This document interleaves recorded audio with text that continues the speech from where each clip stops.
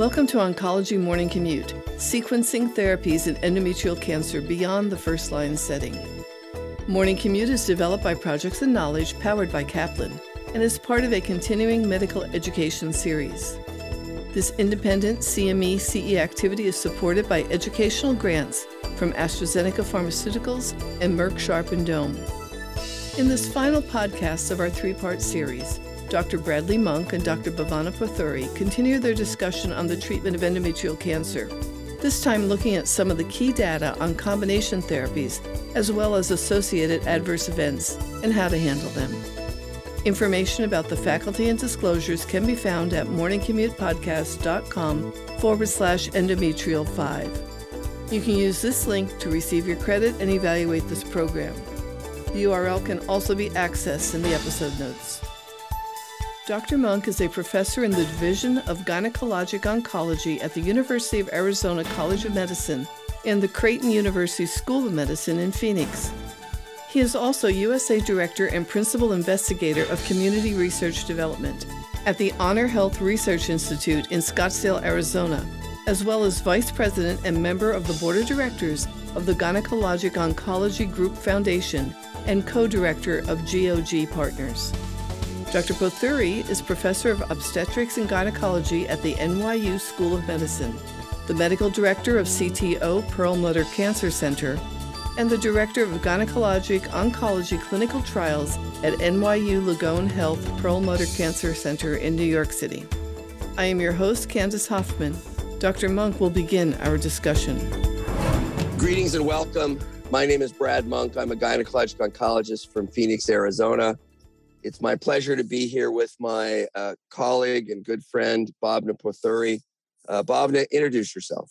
Yeah, hi, I'm Bhavana Pothuri. I'm a GYN oncologist. I'm in New York at NYU Langone and the Perlmutter Cancer Center. And I am really excited to be here with Dr. Monk. And we're going to talk about endometrial cancer and new therapies and some adverse events and sequencing of these new therapies today. So excited. Yeah, I think it's very easy to sort of get on the bandwagon and then get all excited about the efficacy results. But all of that enthusiasm and all that improvement in treatment outcomes needs to be balanced against adverse reactions, which frankly are almost universal. I'm going to start with some adverse reactions that are associated with single-agent immune therapies in second-line endometrial cancer, Keynote 158 and Garnet. In Keynote 158, grade 3 and 4 adverse events were low, only 12%. 7% of patients discontinued, but they were there, and they sort of affected all the various immune-related categories. In Garnet, it was also very similar. Any treatment-emergent adverse event occurred in 93% of patients, but the number of any grade 3 or worse was only 11.5%, and the discontinuation rate was also, very similar. So let's begin with immune-related adverse events. Bhavana, give us a list of what those sort of host of immune-related adverse events would be. And we don't need to spend a lot of time of it because immune checkpoint inhibitors have been around a long time, but I think we owe some explanation. Yeah, no, I think they're important.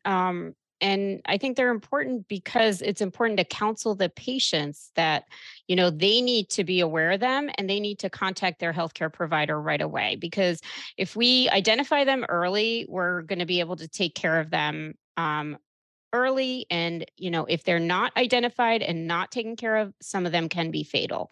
So the most common IR adverse events are dermatologic. So rash, pruritus, blisters, ulcers, followed by gastrointestinal, which is, can present with diarrhea, enterocolitis, hepatitis, pancreatitis. These are all seen.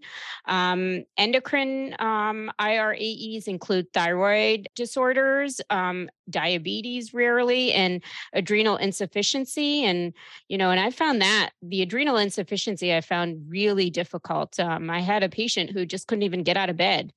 And then there's also pulmonary, you can see pneumonitis.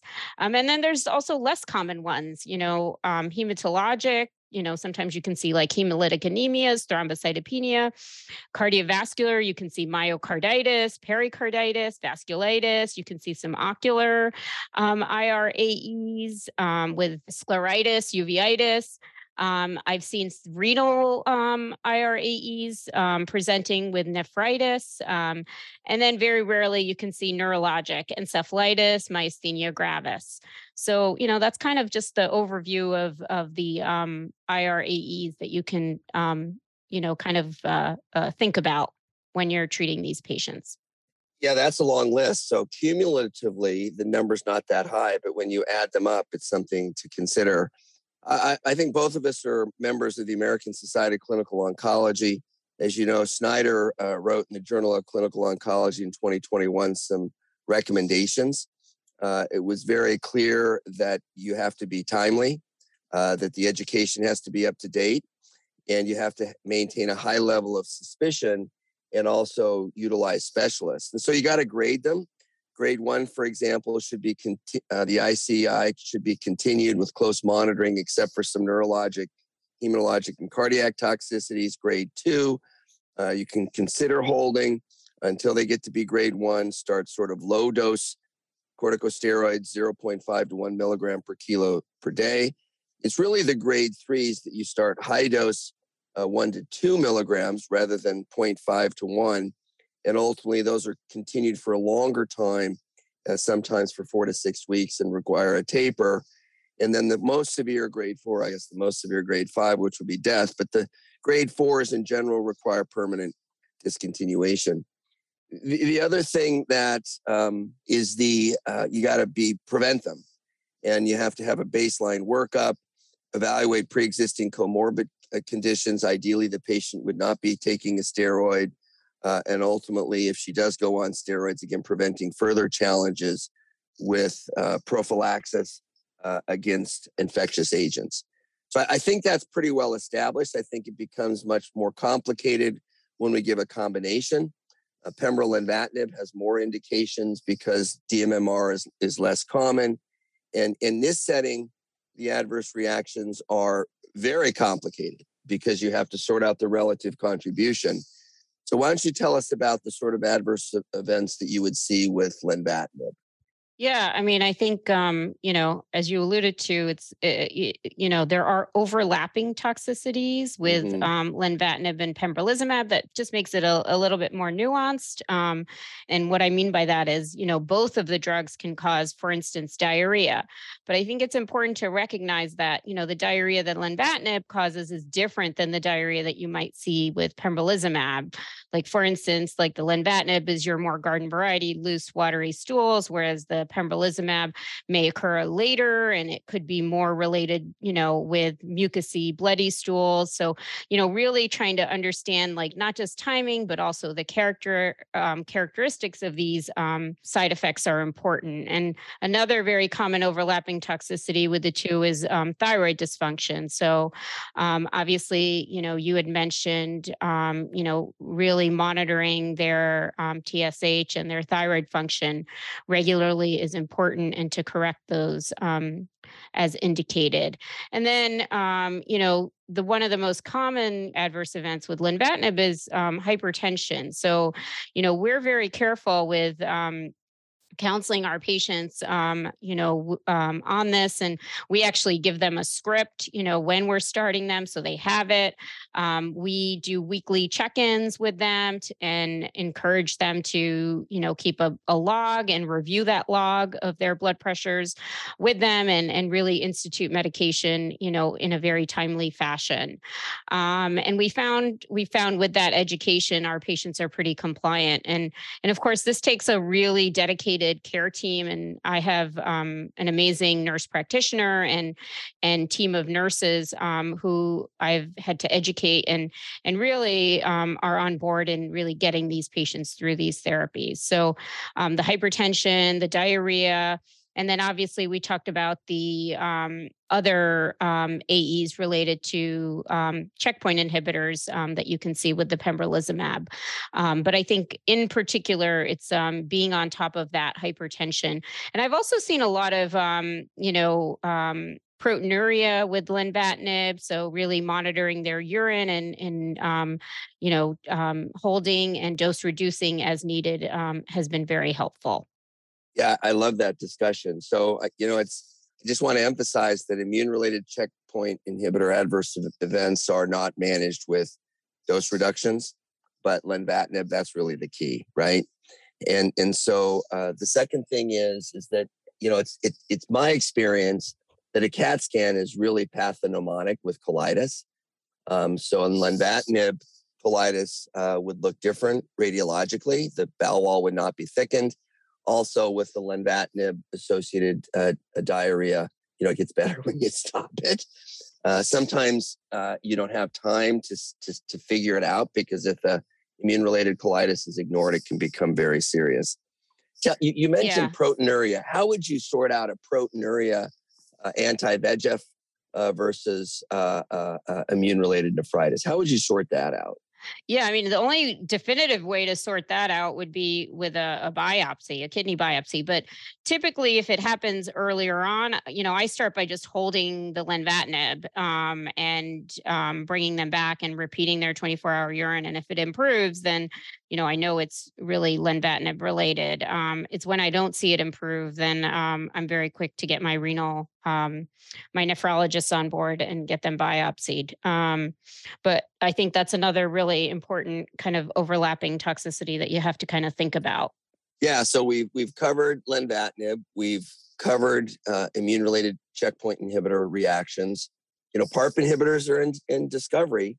There was a second RUBY-2 study, which is niraparib, and obviously DuoE is durvalumab and olaparib. And there's great hope that because checkpoint inhibitors work mostly on DMMR, that if you add a PARP inhibitor, it will work in that PMMR subset.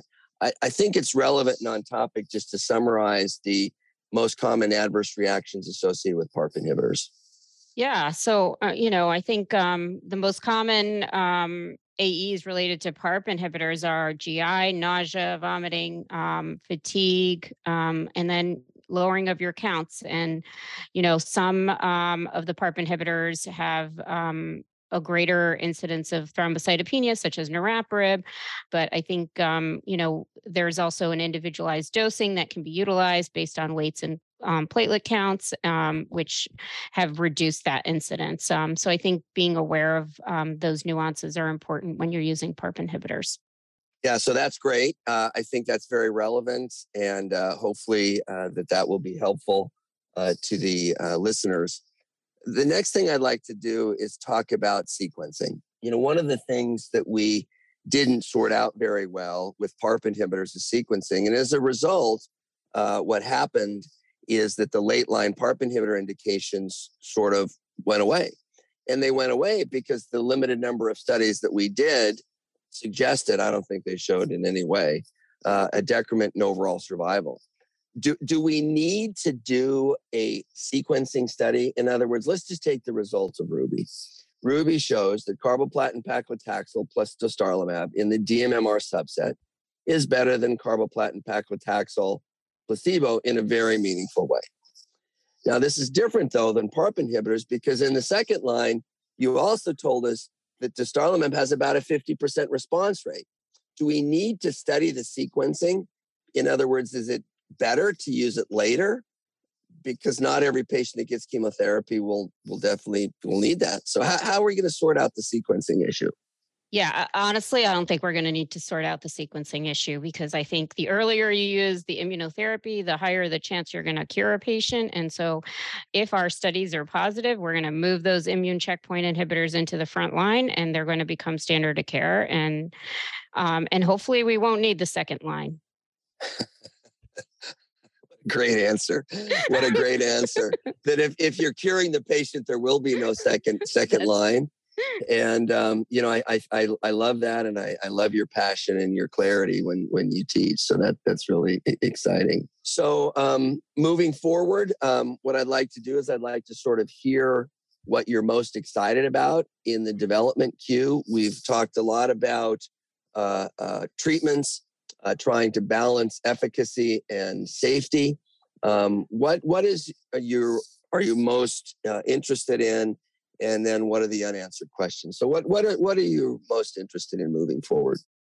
So, I mean, obviously, we've talked about what's so exciting, right? We've talked about moving immunotherapy into the front line, which is going to happen based on the Ruby press release. Right. Obviously, we'll have to wait on the data, but clearly, immune checkpoint inhibitors will have a role in the front line. Whether they're going to replace chemotherapy or not is also, something I'm excited about, but we'll see. Mm-hmm. But I'm really excited about. New agents on the horizon. And I think, just like we have made a lot of progress in ovarian cancer in the BRCA patients, I think Mm-hmm. we've done the same in the DMMR patients. But don't forget, we have a whole subset of patients that are mismatch repair proficient that are 80% of the pie in endometrial cancer. And those are the patients that I'm excited about, really. They become our unmet need. And when we're looking at that subset, right, the mismatch repair proficient subset is really broken down into, the two additional groups, which are copy number low and copy number high. And I'm really excited about finding new treatments in those subsets. And some of those trials are on, we're already kind of, thinking and the wheels are turning. We're looking at CDK4/6 inhibitors with hormonal therapies. We are looking at in the copy number low, in the copy number high. We're looking at agents like WEE1 inhibitors. We're also looking at agents like the HER2 ADCs. And so I think I'm really excited about the HER2 ADCs and all of these new therapies that we're going to be looking at, ATR inhibitors.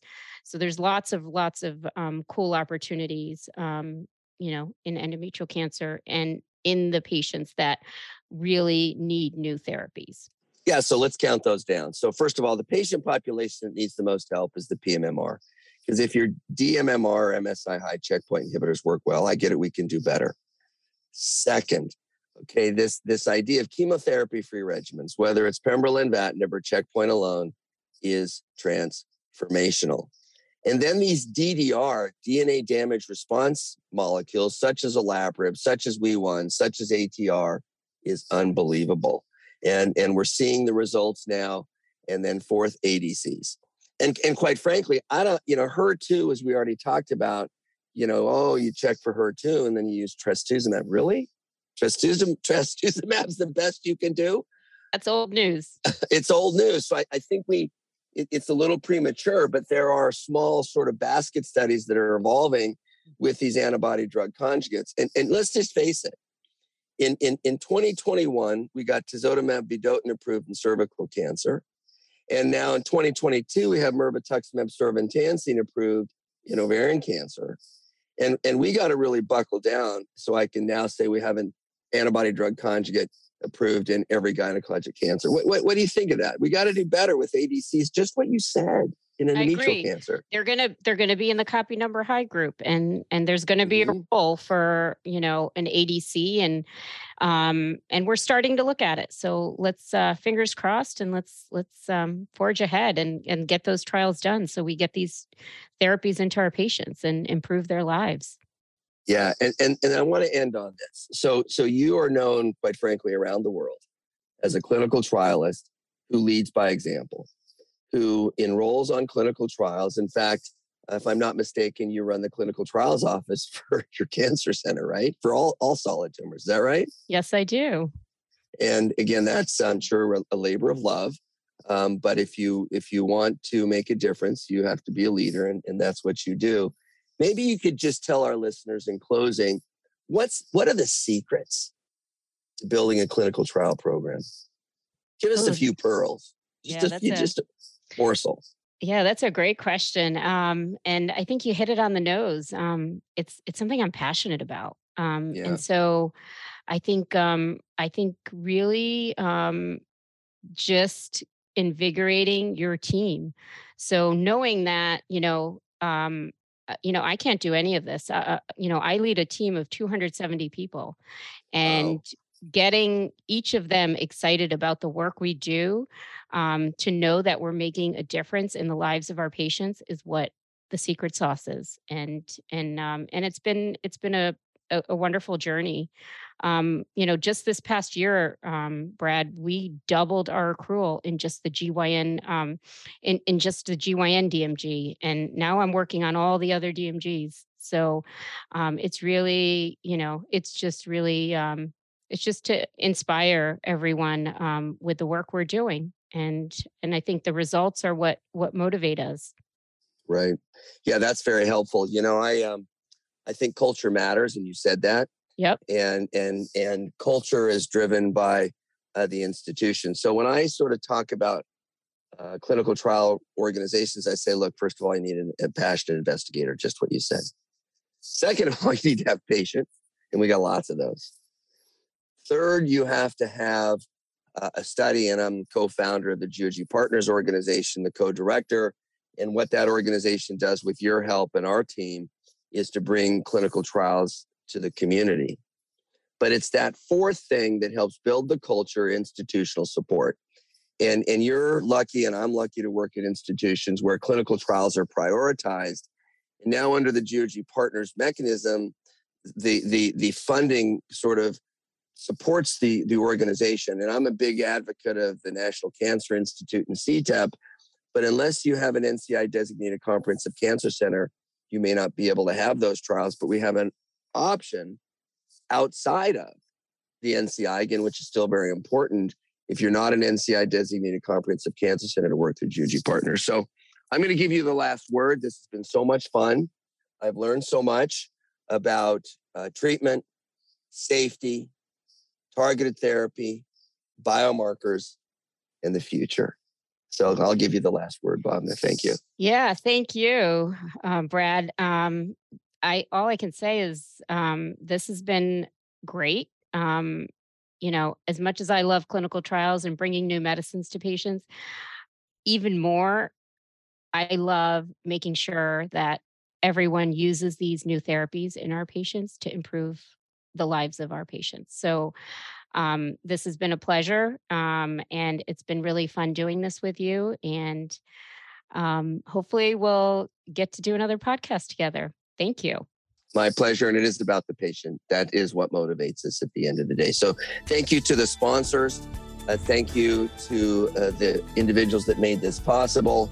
Thank you, and have a good rest of the day, and so long for now. Bye-bye. Remember, to receive your credit and evaluate this program, please visit morningcommutepodcast.com/endometrial5. You can find all of the episodes in this series and all of our other podcasts on your favorite podcast streaming services, or download our Morning Commute app. Thank you for joining us today.